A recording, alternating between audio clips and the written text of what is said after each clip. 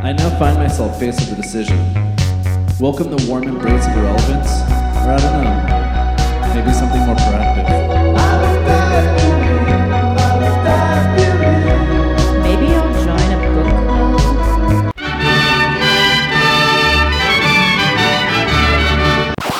And I don't give a about your book club. This is It Happened One Year, a look back at the events big and small, famed and forgotten from 1994. Hello, everybody. Welcome to the show. It happened one year, 1994. We're doing it again. I like when you open. Did you? It was weird. It's right? weird. Sometimes I just want to do your hey everybody, but that's your line. So I'm trying to find my own line to open the show. And as long as you open with energy, so people are excited.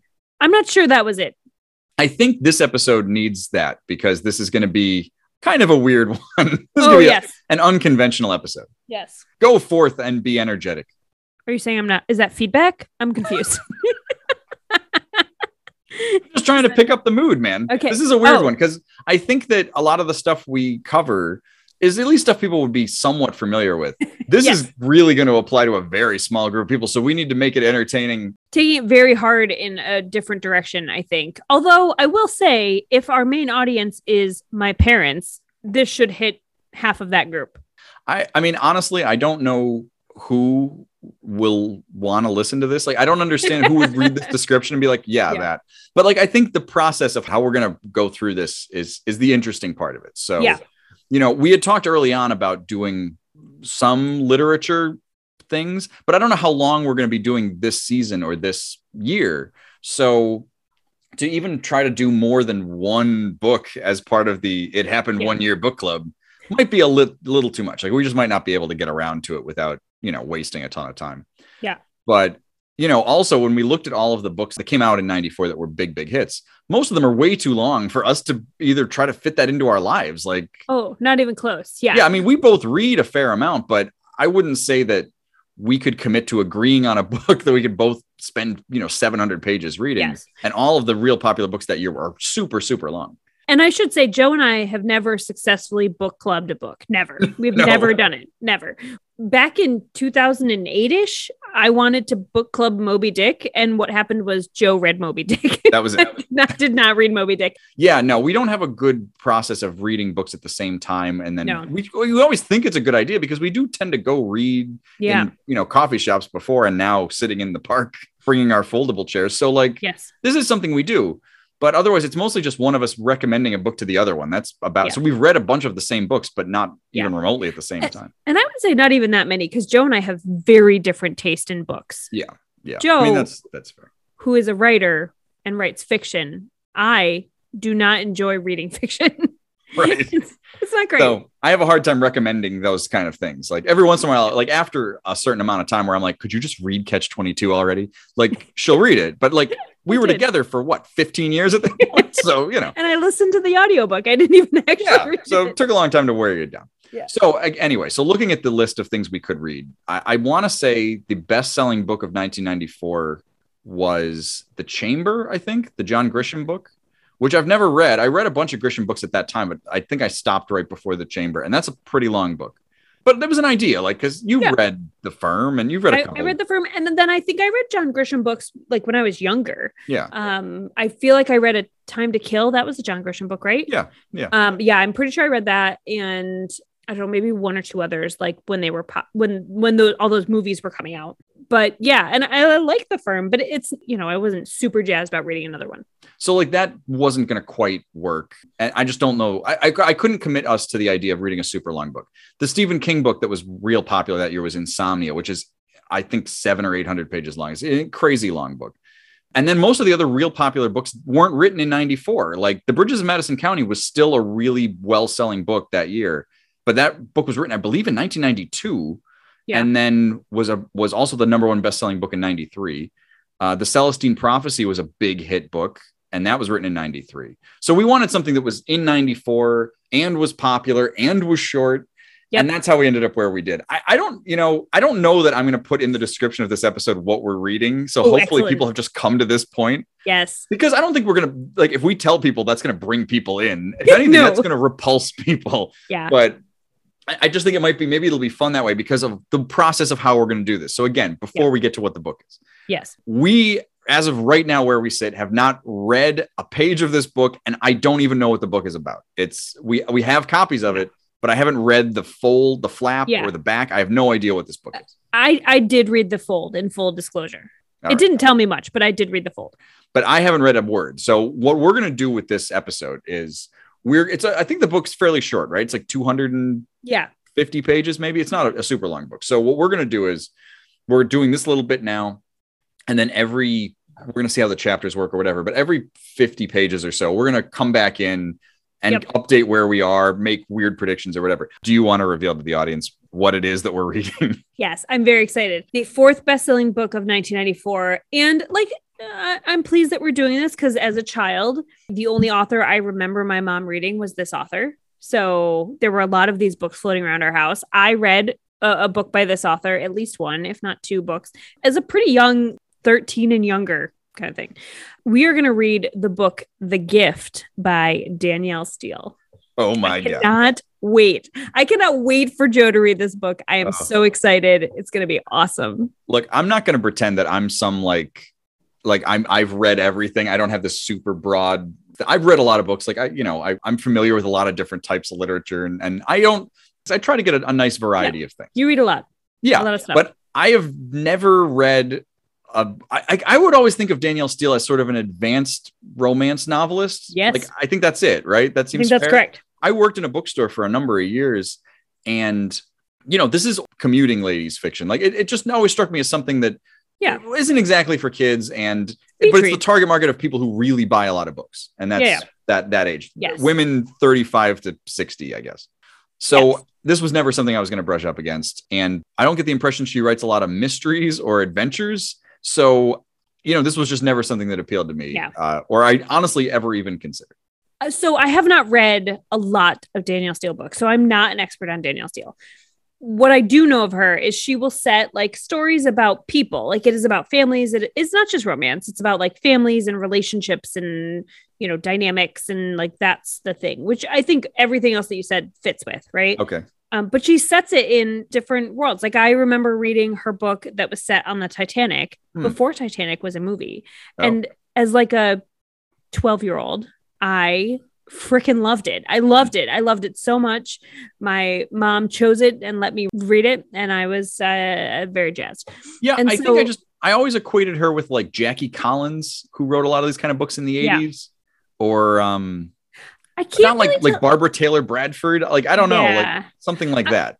I don't think that she's that different. I get the impression that Jackie Collins was a little more salacious, but that a Barbara Taylor Bradford, Danielle Steele, I think pretty comparable. I always thought what was interesting with Danielle Steele books, the physical books, is she has an actual logo, a Danielle Steele logo, which I was amazed by, because you get an author, you're at that level, right? Oh yeah. But I mean, her numbers are insane. She's written a ton of books and has sold just an obscene number of books. So, oh yeah.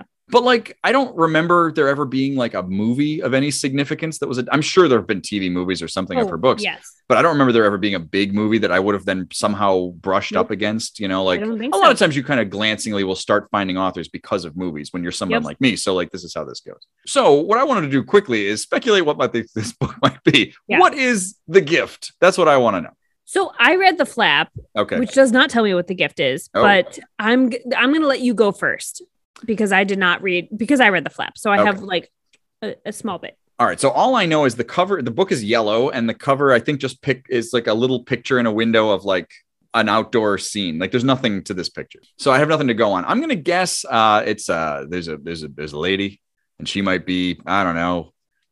I'm guessing she's 30, 35, and she's working at she's working underappreciated at a job. Maybe she's, an assistant. I don't want to just say she's a secretary. It's 94. She must have been.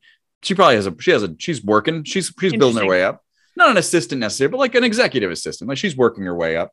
Yeah. And there's a dude, and she's in love with some dude. And that dude, maybe he notices her, maybe he doesn't. But I'm gonna guess he gives out at the company Christmas party. He gives out gifts to all the other employees, and the gift he gives her means a lot to her, and she is touched and thinks then that this means he loves her. But he didn't pick out that gift. It was his secretary, and I'd say in the first half of the book, this misunderstanding comes to light. What can you build on from the flap that you've read? Yeah. So I have a little more data. So based on what I know, I believe this is a more family-based than work-based book.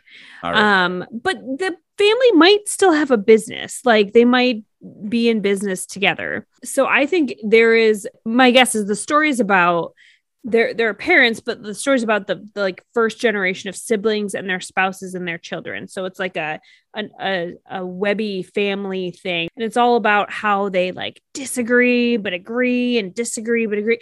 And maybe there's an agriculture component. I'm going to say maybe they have an agriculture type business. They're not farmers. That doesn't feel right, but they're like, maybe they own a farm and other people farm it and they own it. I don't know. That also doesn't feel right. So they just have money, but they're not doing work. Yes. Yeah. Yes. I believe they have money, but they're not doing work. But I believe the gift that they give each other is love. Oh, that's pretty lame. That's the gift. Yeah. I was hoping more that like it's a physical gift and it was misunderstanding and then maybe mayhem. That's what I was hoping for. I was hoping the girl thinks this guy loves her and then she kills his secretary.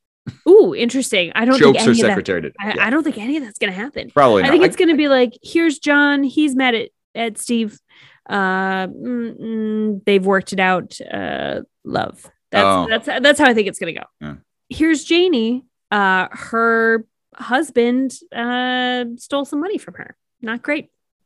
She divorced him and found someone else love. That's what I think it's. So the gift was the money that he stole because it got her out of that relationship. No, the gift was love. The love that she found. Oh, that's the gift. I don't think that's the gift. I think it has to be more of a. Would you name the book after love? Wouldn't every book then be love? Well, that's why it's called The Gift. Because if she just called it love, it'd be every other book. I haven't seen the list of her titles. I assume they're all then synonyms for love, like The Surprise or The Greatest Thing or our shared stuff. Honestly, Our Shared Stuff could be a Danielle Steel book. Honestly, I told my mom that we were doing this and I sort of described the criteria like, we wanted to be short. And she was like, well, the only really long book she had was, and she named a book. And I was like, I don't know what you're talking about. Oh boy. I mean, I think Danielle Steele's literally written like 150 books. Yeah. Like just a crazy number of books. So, yeah.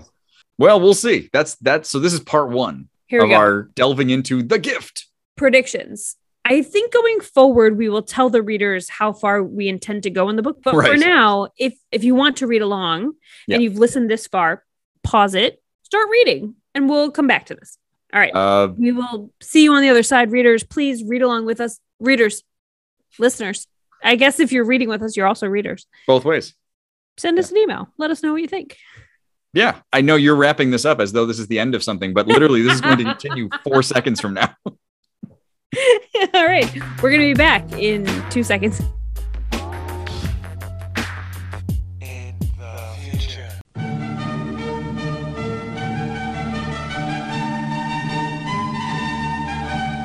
So we've only read one chapter of this book. I thought we would get further before we did our first catch up, but here we are. Here we are. What are your initial reactions to that first chapter? Well, so far I'm feeling pretty good about my prediction that the gift is love. I think that's right. Like I agree. Yeah. Okay. I mean, it's clearly not a physical gift that they got at an office party, which is what I thought. You were wrong. We can already throw out your prediction. Clearly, I had no idea. I never read a Danielle Steel book, and so I didn't really know what to expect. And even reading this chapter, I still have no idea what kind of book she writes. Yeah. But I'm trying to have an open mind. I don't want to just come in and just all over this book. Like that wasn't the plan. No. And I want to be fair, but I don't like where this is going. I did not enjoy that first chapter. This feels very much like a Danielle Steele book to me. Does I it? haven't read very many, but like this is exactly what I thought it would be, right? Okay. So are we supposed to, do we talk about plot? We do. This is a book club. We're You're supposed spoiling to be everything. reading. Okay. All right. So end of first chapter. If you I'm haven't not trying to gotten- convince people to come read this book. Yeah, That's okay, not the got it. point. The point is just to discuss it as though it's a book club. So listeners, we've completed the first chapter. If you have not yet completed the first chapter, do not listen any further. Turn your podcast off now. I would say if you have no intention of reading this book, just keep listening. And we'll try to make it sort of entertaining as this Danielle Steele book can be. I have no idea. Wow. So I would divide this chapter into two sections. One talking about how it's a family. It's two parents whose names you just said, and I don't remember. Mike and Liz. John and Liz. John and Liz. Yeah. Very generic. Their two kids, Billy and Alice. Tommy and Annie. Tommy and Annie. Close enough. Yeah, also generic. Okay. So they're like, they live in a house. They've got kids. They're very happy. Literally this is like a 40 page chapter. Long right? chapter. Yeah. The first, I would say 2/3 of it are just like how happy they are. Yeah. We have everything we've ever wanted. Everything is wonderful. And we're like, ugh. But everything we wanted, everything is wonderful. Great, great, great. It's Christmas. Everybody's having a great time. I believe I said to you at one point while we were in that middle of this part, I was like, wouldn't it be amazing if somebody just ran in and killed everybody? Because there was nothing in the whole first section. There's nothing happening. It's just how great everything is and how much everybody loves each other. That's it. But you knew that had to be what happened. So of course, last third or last quarter of the chapter, the daughter, Annie, she's like 5 or 6. Yeah. Meningitis dies. That's done. it. Yeah. Out. Yeah. That was not my problem with it. At least something happened. Like that wasn't my problem with this chapter, is that everybody was so happy and then Annie dies, because I have no connection to any of these characters because there's nothing. They're all flawless. They're all just flawless, perfect human beings. Yeah. And there's not, it's set in the 50s. So I think that there is something to that. They want to create the same idyllic 50s Americana thing that is so popular, especially 1994 book. If you wrote this book today, it clearly couldn't be like this, but it's still like, that's the pervasive feeling of this chapter. Yeah. I think my problem really is that like Annie dies and I just didn't care because everybody is so perfect. None of these characters are real people. They're so just flat, you know? She died and you didn't care? You have to invest in a character to care. And I felt like, even though she's a kid and it's sad that a kid dies, you're supposed to care because of how it affects the rest of the family. And now I assume this is the rest of the book. I don't assume they just throw this fact away and then move on and everybody's just doing stuff. I assume other stuff happens in relation to this because I believe the gift is Annie, as they reference a number of times in the chapter. Yes. And I believe predictions going forward, there will be some kind of replacement gift that helps them to learn how to live without Annie. I don't know what that gift comes in the form of. Annie hopefully too. heroin. Oh my. So you think Tommy gets addicted to smack? Yeah. And becomes like a beat poet? Yeah. Yeah. And smack is the gift. Oh, the gift was drugs all along. Yes. I mean, I almost think, do they have another kid? But then that kid is like also Annie and like in a creepy way. Ooh, interesting. If this was a Stephen King book, that's what the gift is. That kid would be like inhabited by the devil. Right. And if it was a Dean Koontz book, she would come back as like a skateboard that talks to Tommy. Yes. Yeah. Yes. This is my imagine with all of these different things. If it was a Shel Silverstein book, it would just be the leaf of a tree. Oh, very nice. Just trying to see this is how things would go. That's very good. So again, I have no sense of what Danielle Steele books are. I thought this was just going to be kind of a straight romance, when that's clearly not what this is. No, she doesn't write romance novels. It's not really a romance novel. It is a family love driven drama novel. Do her books tend to cover a ton of time? Like, are we going to go through to when Tommy's a grandfather, or is this like a couple years? Do you think? Not in my experience, but I haven't read a lot of Danielle Steele books. I've only read a few. I would think of a Danielle Steele book like a Hallmark movie. Like that's what you're reading. So like, I'm just trying to think like what to predict with this, because otherwise, like, I don't really want to keep reflecting and just being like, this is what it's about. And this is how I feel about it. Yeah. So where does this go? I mean, again, I realize this is all going to be cut together into one thing. So it's going to be weird maybe to listen to that way, but I don't have a good sense of where this story goes from here. Yeah, I would like to clarify my prediction before we move on to yours, because I feel like I've already made it and I was joking. Okay. I don't actually think the gift is heroin. I retain my prediction that the gift is love. The gift... that's not a prediction. What do you think is actually going to happen? Love. This doesn't make any sense. You can say that, but that's exactly how the book's going to play out. Guaranteed. Okay. So, okay. So you think in the end, everybody's happy? Oh, of course. I mean, that does seem like I can't imagine this ends in a tragic way, considering it has such a tragic opening. I don't think the rest of the book is how all of the other characters die tragically. But they learn how to live with the tragedy through, you guessed it, love. I kind of like the heroin idea a little better. I think that could be. There's like what I hope it is and what I know it's going to be, and it's going to be love. Do you think love is in the form of John cheating on Liz because he can't deal with Annie's death? No. Do you think love is in the form of, again, Tommy becoming a beat poet and, I don't know, maybe like getting really into sex clubs in New York? I would enjoy that book, but no. Do you think it's just Liz's mental breakdown over Annie's death, and then the gift is, I don't know how much therapy she goes through, and then the therapist becomes a big character, and then in the end you find out the therapist was Annie all along? You had me till the end. Therapist is not Annie. Right. Annie is dead. Okay. There's nothing supernatural here. Annie's dead. I think the problem is I keep going to the supernatural because, again, I don't connect to anything that's happened so far. All right. So you have to make your official prediction. I think it's going to end well. I think everybody's going to be happy in the end. But I think the struggles that are going to come from this are the way everybody deals with this. And somebody's going to be on some sort of drugs. It might not be heroin. This is still, again, set in the 50s and it's a Danielle Steele book. So I would assume somebody starts drinking a lot. I could see John drinking a lot. I could see where that goes. I can see that. John is a drunk and then he straightens out through Liz's love, and Liz is somehow channeling Annie. But again, I still think somebody's on heroin and then they all probably die. So the book ends, they're all dead. But happy dead. Happy dead. Okay. Yeah. I think it goes another 4 or 5 years. We go down the road and then they realize in the end, like they all sacrifice themselves to save, I don't know, like a puppy that's drowning. They all help and then they all die. Oh, okay.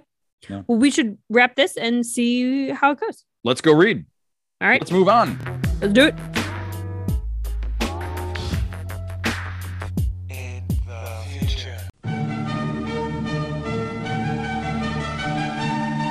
So we have now gotten through 2 more chapters. I know it seems like we're going slow, but these chapters were long. Chapters 2 and 3. We are on page 100 of the paperback. I don't think our listeners are going to have any idea how long it was in between. This could be the next day. They don't know. No, I just mean that, like, why would we be recording after every chapter? Oh, yes. Like, are we going to have 100 little episodes? There's only 11 chapters in this book, and these chapters happen to be really long. Yeah, they were really long. So I know last time, so would have been a few minutes ago listening to this, that I was not much of a fan of this book because the characters were very flat. I would say things did sort of improve in the next 2 chapters, but I don't exactly see how this all comes together. No. Well, here's the thing. There's a whole new storyline. Yeah. All of a sudden, just explodes into a different story. Yes. You're with the family, you're like the family, and then all of a sudden there's randos. And I'm not good with randos, but I do enjoy the new storyline. The new storyline, much better than the first storyline. Yes. Totally agree. And like by the end of the 3rd chapter, you can see where these things are coming together. Yes. And I will say that this is a very readable book. Like, even for somebody who I don't tend to gravitate towards this sort of fiction or popular fiction, really, because there's not a lot of art to the writing. The writing is very brutalized. Like it is just point by point, stuff happening. Yes. And that's not really the kind of book I tend to like. But I think this book is a pretty readable book. I can see why people read this. Like it is. Yeah. After the 1st chapter, I didn't get it. I was like, I don't know why anybody would want to read something like this because it's such a downer. But it's also like the characters are just these cardboard cutouts of characters. Yeah. But these 2 chapters, I think, really worked. Yeah. So we pivoted from the like super happy, lovely family whose kid just straight up died to a different family in a different location where one of the daughters gets pregnant in the 50s. It's the same. You can see by the end of the chapter, like she somehow has now ended up in the town of the first family, which I don't know if they ever actually say the name of the town, but she meets Tommy at the end of the chapter, who comes into this diner where she's just now working. Yeah. But her storyline, even though it's not like super original or anything, it's still pretty entertaining. It's interesting. Like, again, she's in high school in the 50s and she just kind of randomly gets knocked up by some dude, like, and you're with her, you feel bad for her. Like totally. She clearly got kind of the raw end of this, but even though it's nothing, it's a Hallmark storyline, it's nothing too original, it still works. Like it still moves along. It's compelling. Yeah. I think Danielle Steele she's not like a super creative, technically amazing writer, but she can write a good story that moves. Yeah. If you can come up with movable plots, that's kind of all you need. Yeah. That's why she's as successful as she has been. I mean, I get it at this point. I still don't really get where this plot's going. Like, I don't understand what the rest of this book is. Like, this girl's pregnant. This other family lost their kid. She just met Tommy. I don't get the impression she wants this kid. Like, she's very much saying, like, you know, she doesn't want to ruin her life by having this kid. Yeah. So I guess that's what this is, but that seems kind of predictable. Yeah. So I don't know. I'm not totally sold on that.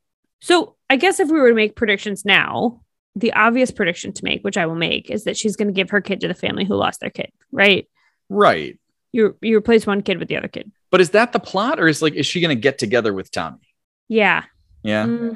Good question. What do people talk about in book clubs? Is this what they talk about?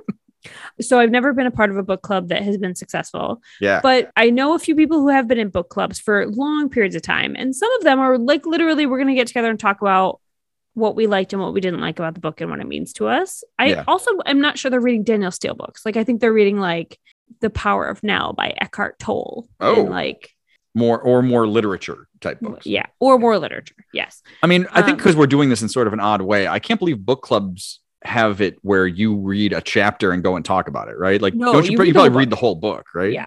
Yeah. So, I mean, this is sort of just our way of doing this. And I don't know how this is going to all fit together, but I like the idea that we're just like, yeah, something's going to happen and this is it. And Danielle Steele and whatever. Yeah. I mean, look, I think the way that we've laid it out is what's going to happen. I maintain my prediction that the gift is love.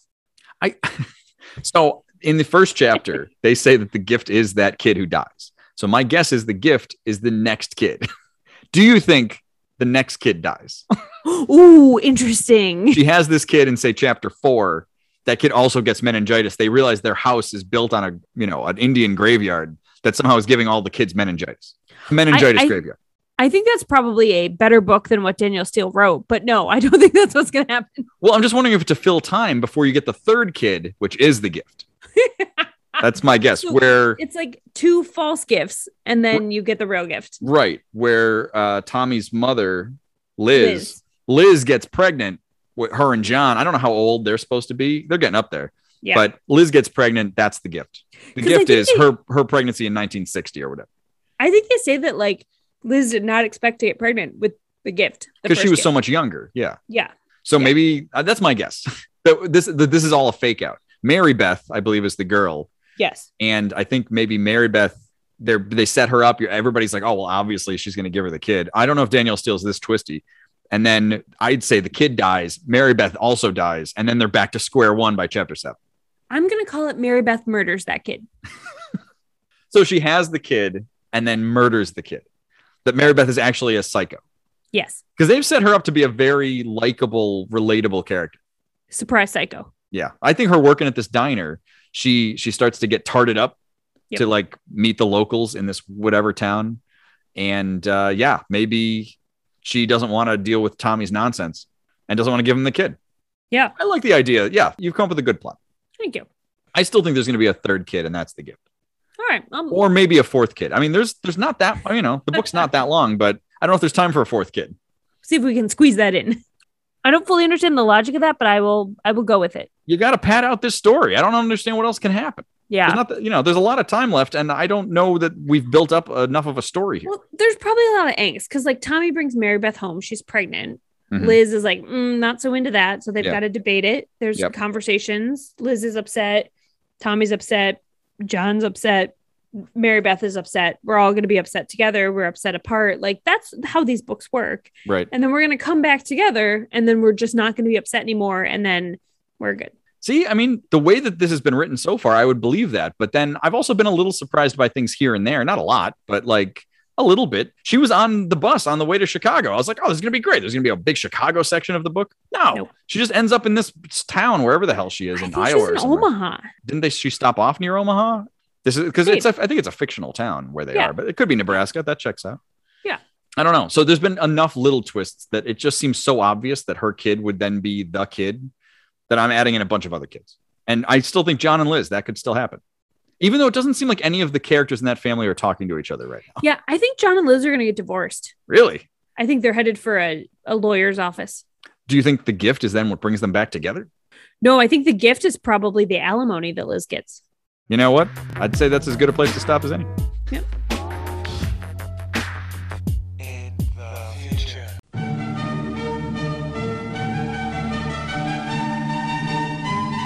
So this is after chapter 6. Yep. Or page 173, essentially. Yeah. The Gift, Danielle Steele, the number 4 bestseller of 1990. I mean, it rips right along. We'll say that. It's a very readable book. Yeah. Not gonna lie. It's not, again, I think it's a little spinning its wheels at this point in the book because there's not a lot that's happening really. Like it's just that girl's pregnant and she's friends with Tommy and that's it.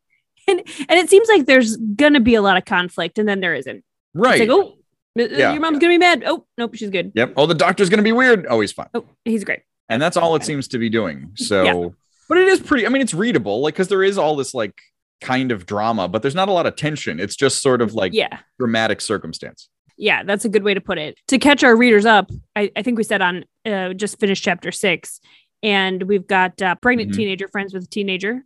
A couple of teenagers, one of them's pregnant. A good boy party. Yeah, it's a good boy party. Good boy girl party. But girl party. Yeah. A good boy. Good boy party. It works both ways. Basically the same thing. Yeah. Yeah. 1953. Something. Yes. Something like that.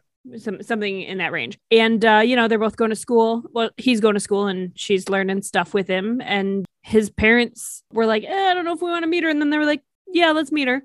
The doctor was like, going to be mad that she was pregnant and 16. And then he was like, no, it's cool. They seem nice. So everybody's been pretty cool. Yeah. The other people at the diner found out she was pregnant. That did not even warrant a scene. That was just like, they were fine. Yes. Yeah. Gave her gifts.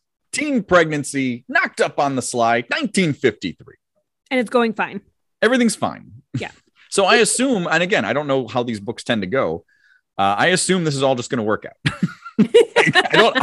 I don't know. At this point, I've guessed a lot of things up to this point that clearly are not coming true. So I would assume she's going to have this kid. I think she might just keep it at this point now. I don't know. Yeah. And her and Tommy just get together, even though she's like 16.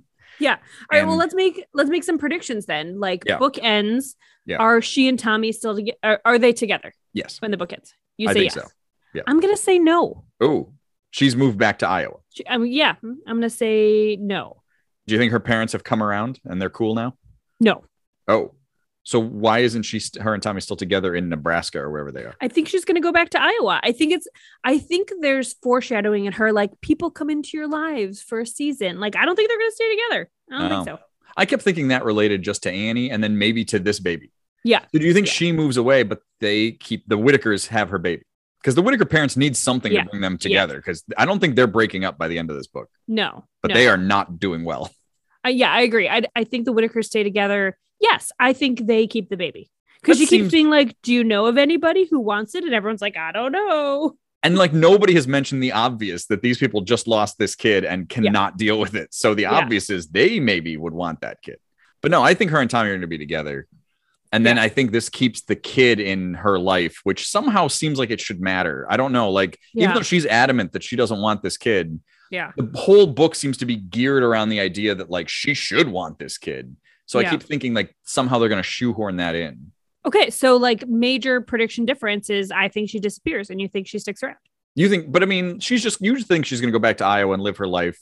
And then are her and Tommy like pen pals or is there anything or no? I think there's nothing. They're just going to live their own life. It's too hard for her is the line. I think that's how they're going to position it. Yeah. They're done.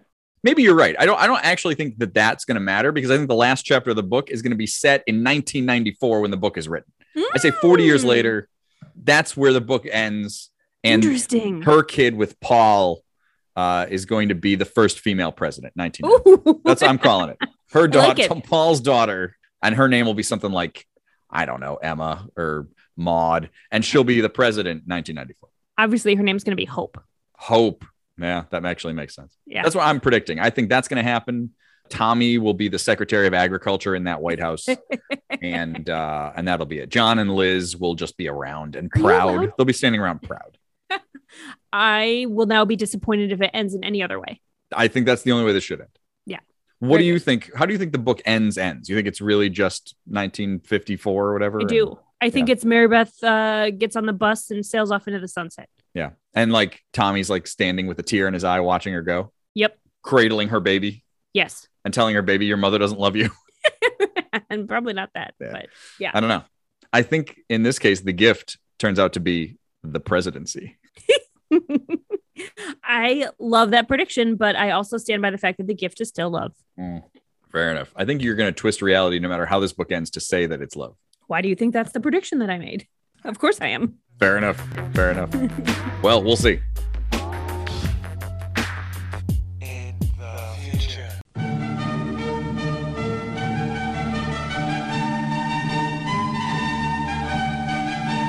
Wow, we did it. We finished reading it. Can you believe it? I can. Yeah. It wasn't a very long book. No, it wasn't a very long. So I would oddly, some of our predictions did come true. I don't know that it's really. I don't know how much that interesting that is because those predictions will have just preceded this recording. We were and correct. I don't know how seriously I'm going to be putting that together. So. Yeah, I mean, look, Danielle Steele, just to back up for a second and reflect, while I can see how people would like to read these books because they're very entertaining, they do move along, it was the most predictable and honestly the dumbest ending of a book that I've read in the recent past. Yeah, I mean, I don't think our point in doing this episode was to just drag Danielle Steele books or people who enjoy them, because that would have been a very easy thing to do. Like, it's a very simple book. And I can understand, like, this is just like watching simple sitcoms. Like, if you just sit back and you just enjoy 2.5 Men, like, you're now operating on a very, like, I need to watch challenging stuff. And that's what I believe Danielle Steele is the same way. Like, you just want to sit back and read and you don't care what you're watching, like Lifetime movies, whatever. Yeah. Right. It felt very much like a Lifetime movie of a book. Yeah. It is not a complex book. Those are just flat wooden characters and, a very simple plot. The thing about it, I think that struck me at the end is like every opportunity that she had to do something that would surprise you, she chose not to take. Right. And so everything was exactly what you thought it was going to be, to the point where at the end, so Mary Beth has the baby, she gives it to Liz and John, just like you thought she was going to. And then she goes back to her family and the book ends where like she had an opportunity to tell us what happened after that. Did Mary Beth and Tommy get back together? Like, it's really interesting if Mary Beth is still in the baby's life and what that means and how they handle that. Like, that is actually the interesting part of the book, but she didn't tell that story. But the thing is, I thought maybe after she had the baby, like Tommy was describing her and I was like, is she going to die? Yeah. She might die. She did not die. No. She's fine. Yeah, I was hoping there would be something more interesting, but like as we were talking while we were reading it, like it did get just so generic and so predictable. Yeah. The final stretch there when she's having this baby and like just the way it's written, like, and again, like Danielle Steele is in everybody's mind the whole time. So it's not like there's anything that's a surprise even to the other characters. Like everything is just, and everybody felt it and everybody felt so good. And like, it is a kind of a generic writing principle where you want to show people things as opposed to telling people things. But all this book is just telling you all the time how everybody feels every step of the way about everything. And it just...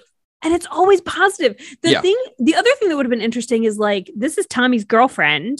She's having a baby. She's going to give it to his parents. Like, no one ever mentions the fact that, like, if they were actually going to try and have a relationship, which all the indications are like they're in love and they want to get married and that might be hard.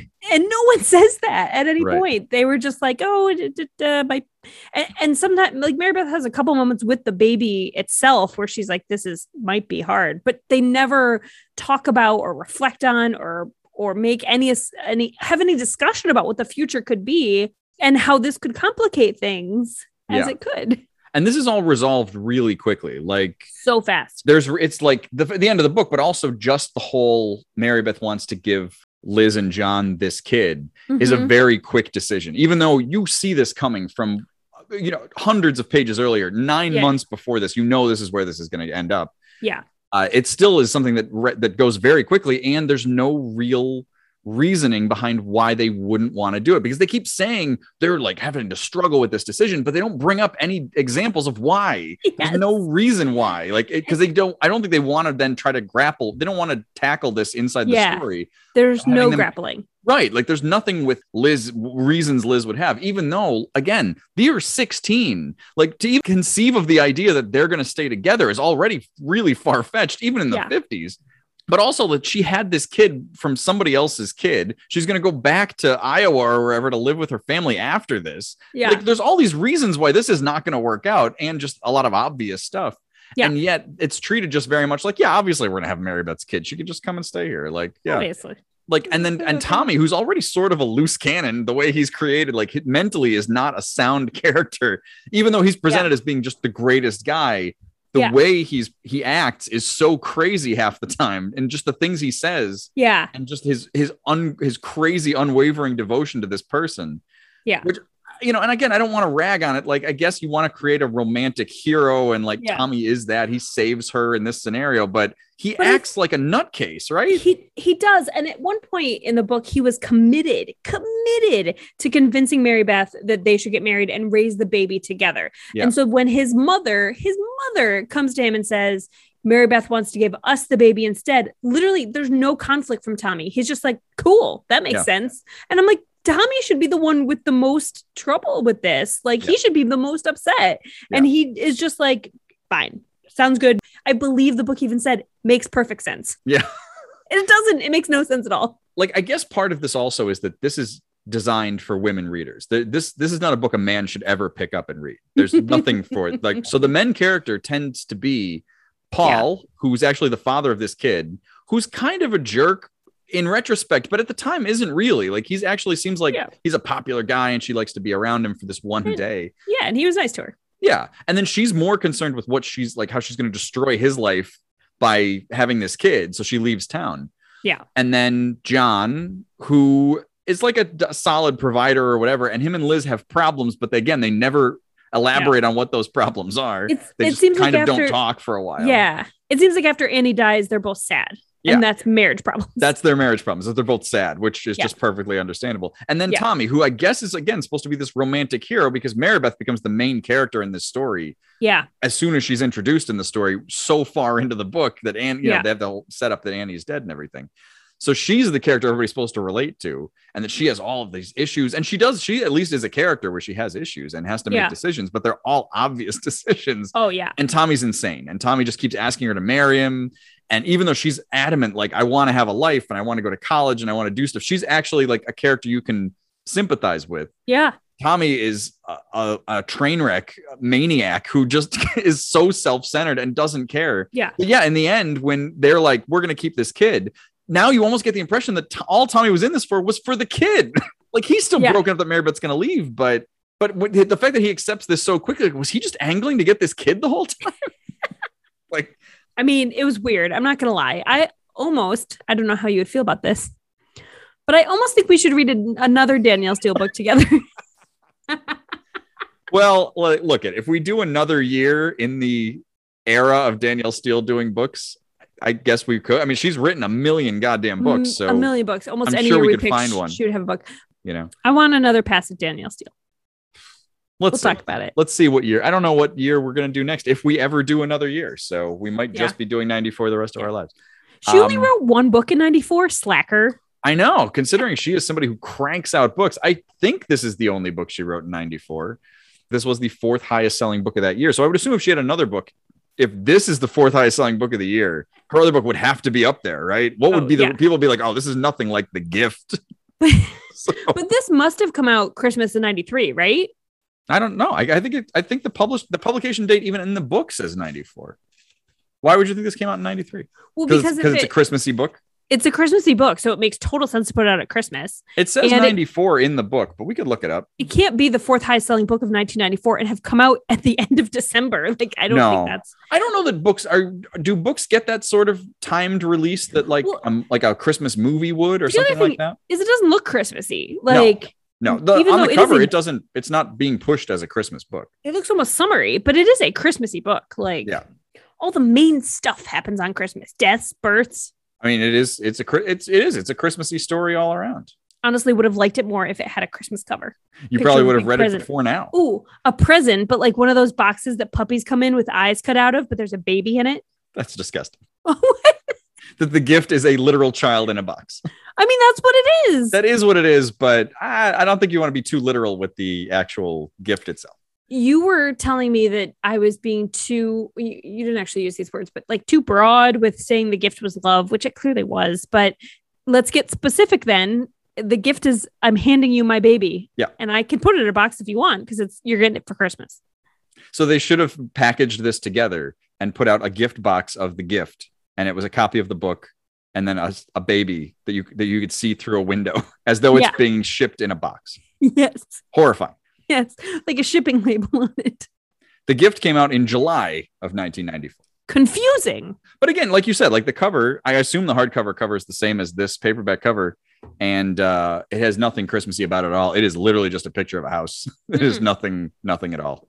If you're going to call a book The Gift, if you're going to put all the main events on Christmas, you got to make it look Christmassy. Like what? Yeah. What? Well, see, again, I think just because it's on Christmas and that there's a lot of Christmassy references, I wouldn't say this is a Christmas story necessarily, but I do think you could, if you filmed this as a movie, that would be very much a Christmas movie, especially the end is a very Christmassy ending in a lot of ways, even though it is so schmaltzy and so just over the top ridiculous in the way that it wraps up and just everybody's emotions are so big. But see, but the other thing I think is a hard thing to relate for this book, and maybe this isn't something we want to get into too much, is I don't know that you and I can really relate to this in the same way as an average person who would just pick up this book and have a normal kind of family and normal aspirations of family, right? Yes. Again, I don't know how much I want to get into this, but like we don't have kids and we're not going to have kids. So like the fact that so much of this book is geared around the tough decisions of having children and what that does exactly inside their life, John and Liz's life, and with Marybeth and with Tommy and with Paul and everybody. I can't relate to any of that. So all of it just seems kind of ridiculous. It just seems kind of frivolous. No, that's fair. That's fair. We are the opposite of the target audience for this book, especially you, but even me. No, but I mean, like, again, like I get how it's a pretty readable book and like it has conflict sort of, but you know, it is all telegraphed really early on. I mean, the only reason she meets Tommy is because as a writer is because John and Liz have lost this kid. Otherwise, there's no reason for any of this story to come together this way. And then, you know, I think, fairly at that point when she's introduced into the story that like they're going to end up with this kid because they're so devastated. Yeah. It's like when somebody, has a dog that dies, they immediately get another dog. Like this is the same thing to me. The Gift is a dog. It's getting a new dog. That's a tough line to take with a child. But that's what I'm saying inside the narrative of the story. I'm not relating this to, this is not a real world situation. No matter what anybody would say. So I think that narratively that makes a lot of sense that that's going to happen. And I think they have to put in the book, like not to replace Annie. Right. Repeatedly they say this. Very uncomfortable though. Yeah. Honestly. And this is a book that repeats itself a lot. The same conversation happens over and over again because there is a solid 150 pages where they're just spinning their wheels to get to the ending. Like there's nothing that's happening. Except the conversation about Liz and John taking the baby happens once. Like the most important conversation in the book. Like she easily could have built to this. Like they could have had some more like motivations for any of the characters. But Liz, when this comes up, Liz is shocked. She's shocked, which is crazy because everybody knows that this is where this is going. But she's not shocked that she's offering her the baby. She's shocked Marybeth's not keeping the baby, which is insanity because Marybeth has never said in this book that she wants the baby. Never. She's the whole time is saying she's getting rid of this kid. And she keeps telling her doctor to find her somebody to adopt it. And like, this is all that's been talked about. So the fact that Liz is so stunned, again, not because she's being offered, but she's stunned with literal words in the book to the effect that I can't believe she's not keeping this baby. Yes. This is insane. I think that's an insane reaction. And I think Tommy and Marybeth's scenes are all crazy by the end. Because again, he is so manipulative or wants to be, but he's not clever because he's such a flat character. Yeah. That Marybeth's, all of her decision is just locked in from the beginning of the book. Yeah. He just seems singularly focused to me and like kind of dumb and not aware of all of the context that indicates that she's not going to marry you right now. You're not going to get to keep the baby. Like all the things you keep asking for are not a thing. And then, it is the same conversation a number of times. Yeah. Where he just wants her to marry him now and wants to just throw everything away and doesn't care. Yeah. So I don't know. I think it's ludicrous. I don't know. I did not like this book in a very kind of casual way. I think it's kind of a nice book. Like I can understand it's a readable book and it moves right along. And totally. I don't think the writing is anything special, but I don't think that that's the point of these books. Like you don't want complicated. This is kind of like 7th grade reading level book. And it's a fine book in that regard. Look, I am terrible at picking books to read because I really only read books about like angry feminism, rape culture, and like politics. And so this book was actually kind of enjoyable. Like it was different than what I typically read. And, it was fun and, whatever.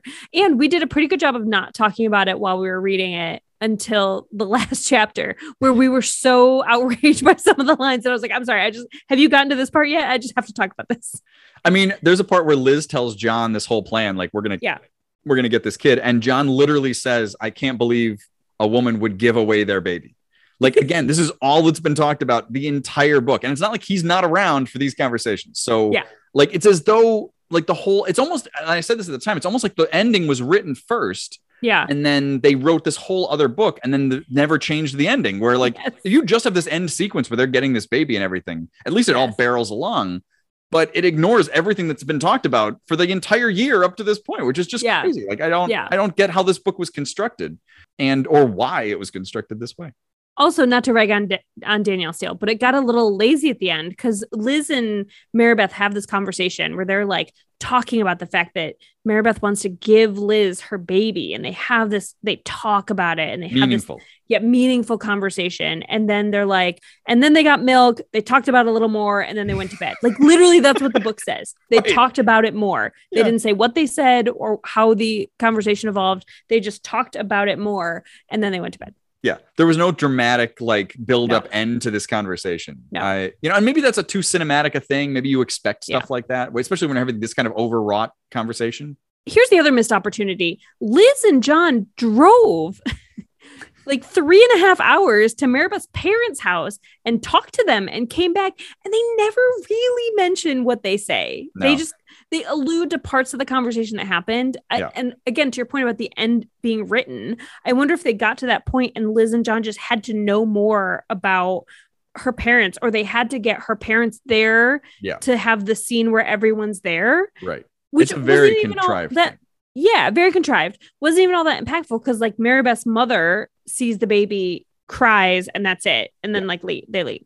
So it's not even like something happened, but in order to get them there, like something had to happen. So they're like, oh, Liz and John went there and we never mention it. We're not going to talk about what happened there, but they did. And now they're coming to pick her up. Yeah, it was clearly like a device that was just there to facilitate the ending, even though, again, there have been no interesting dramatic conversations in this entire stretch of the book. It's really just when Liz and Maribeth talk about getting the kid. Otherwise, there's nothing. The only dramatic, interesting conversation that exists, it happens off screen that they then talk about later, even in the book. Like I think the chapter before we finished reading today, they're leaving to go do this. So, this is part of the story. And then it just jumps to just Tommy and Maribeth hanging out while the parents are gone. And then they mention it at the end that they went and did this. Like that at least was a dramatic conflict. There was at least a conversation that took place that was something that wasn't just how much Tommy and Maribeth love each other, and Tommy proposing to her again and her saying no, which at just the cemetery. Happening. Yeah. Gross. Oh my God. Yeah. Oh my God. It's almost like Danielle Steele was up against a deadline. It was just like, I don't know. They talk some more. Right. Oh yeah. They're going to go see her parents. Don't worry about it. Like, Again, I think this is like you have a template way of writing. You have something that's successful and works. Just keep banging it out, right? Yeah. Like there's a story that Barbara Cartland, who was a romance novelist, would write a book in 3 weeks, and she wrote hundreds of books because it's just a system. You can just bang it out, change some characters' names, little this and that, but you have a conflict, acts, and you just put it all together. And I feel like this is probably a pretty standard Danielle Steele book. Because it's not all that imaginative. Like the setup isn't anything too exciting. And the characters are nothing special. And also because the writing is so simple that you can just kind of, plot, this happens. Yeah. You don't have to show anything. Just tell how everybody feels the whole time. And then you're done. When I mentioned this to my mom, who used to read a lot of Danielle Steele when I was a kid, as I believe I mentioned earlier in this episode, she was like, well, it's not. And then she named some book like I should know it. And I was like, yeah. You remember the Danielle Steele classic. Yeah, it had some foreign sounding name. And when she said it, I was like, oh yeah, that's kind of familiar. But no, I don't know what book that is. So we're going to investigate this. And we'll investigate. Do you want to key the entire next season of this show around whatever year that book was written? Yes, well, I do. Bad news, everybody. We have to do 1977. Sorry. We're locked listeners, let us know. What is your favorite Danielle Steele book? If you've listened to this episode, I assume you've read some of these books. Yes. Right? I mean, otherwise they're tuning in for our personalities, which come on. So, I mean, at least there's a chance that some like right now, people are just aggravated. Like, I love Danielle Steele books. What are you talking about? Reading is good. Read whatever you like. Like, there's no reason to force yourself to read stuff you don't want to read. No. I'm just saying this is simple comfort writing. This isn't anything challenging or complicated. This is just, but again, pleasure. I kind of get it. I kind of enjoyed it because literally the other book I have going right now is about rape culture in America. Yeah, you should read some more relaxing stuff. You know, it's interesting though, because this book did have not a rape in it, but like a kind of questionable sexual situation. Yeah, well, I mean, I guess they didn't really want to twist it so much that she got raped, but she clearly wasn't intending to sleep with that dude. But while it's not written in a way like she's being raped. It's very much like she's gone further than she wanted to go to start, but she's an active participant in this. Yeah. But it's pretty. It's a little uncomfortable. Yeah. No, it's not a rape book, but related, I would say. I mean, there's a little bit of sex. Yeah, it's not a very sexy book. No. And Danielle Steele will repeatedly tell you that when she's pregnant, she is way too repulsive for Tommy to want to sleep with. She hammers that point a lot, and I'm like, that's kind of weird. There is a lot of like not so great feminist stuff in here. I mean, no, it's supposed to be set. I actually was thinking this as we were reading. I know it's supposed to be set in the 50s, but it doesn't have to be written like it was written in the 50s. Like there were some very antiquated ideas in this book. Yeah, this is middle America flyover country writing in 94. You think by 94, I was a little surprised by like how insistent she was that like, well, no one would want to sleep with her like this. So John and Liz were okay with them staying together, and they don't sleep together. They so don't. You're like, oh. They don't. Like, yeah. Don't know. Danielle still talks. She'll talk about his boner, but she won't like. They don't go any further because that's right.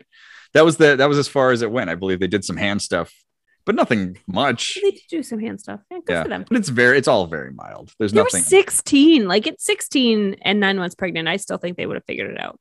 I was a little surprised they didn't, just for the sake of positivity, if nothing else, just to be like, hey, like.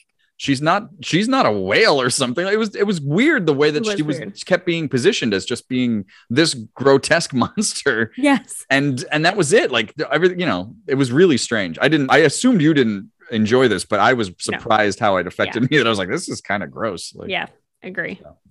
But again, I mean, these characters are so generic and so flat. It's hard to get offended by anything that's happening because they're not, this is not a realistic scenario. No. So, well, I think that is enough. We've covered it. We have put in way too much time on it. This is like the 5th time we've had to record about this episode, about this product. So yeah, it happened when you're a book club. That's it. We had to do it. We needed the time. So we took care of business. So I don't think we're doing another one of these for 94, because I think if we've established all the other books are way too long that we could run across, but maybe we'll run across something. I still do want to do the Archie Meets the Punisher comic book. So I guess that might count as a book club. Looking forward to reading that, I guess. You could read it in one sitting. It'll take you 15 minutes. But anyway, thanks for coming on. Oh, do you want to name all your favorite Danielle Steele books? Is that how we're going out? It's not going to take. I could probably pull up a list and name Danielle Steele. No. I want you to come up with a list of titles you think are Danielle Steele books. Okay. What could that be? All right. We have to give it a shot.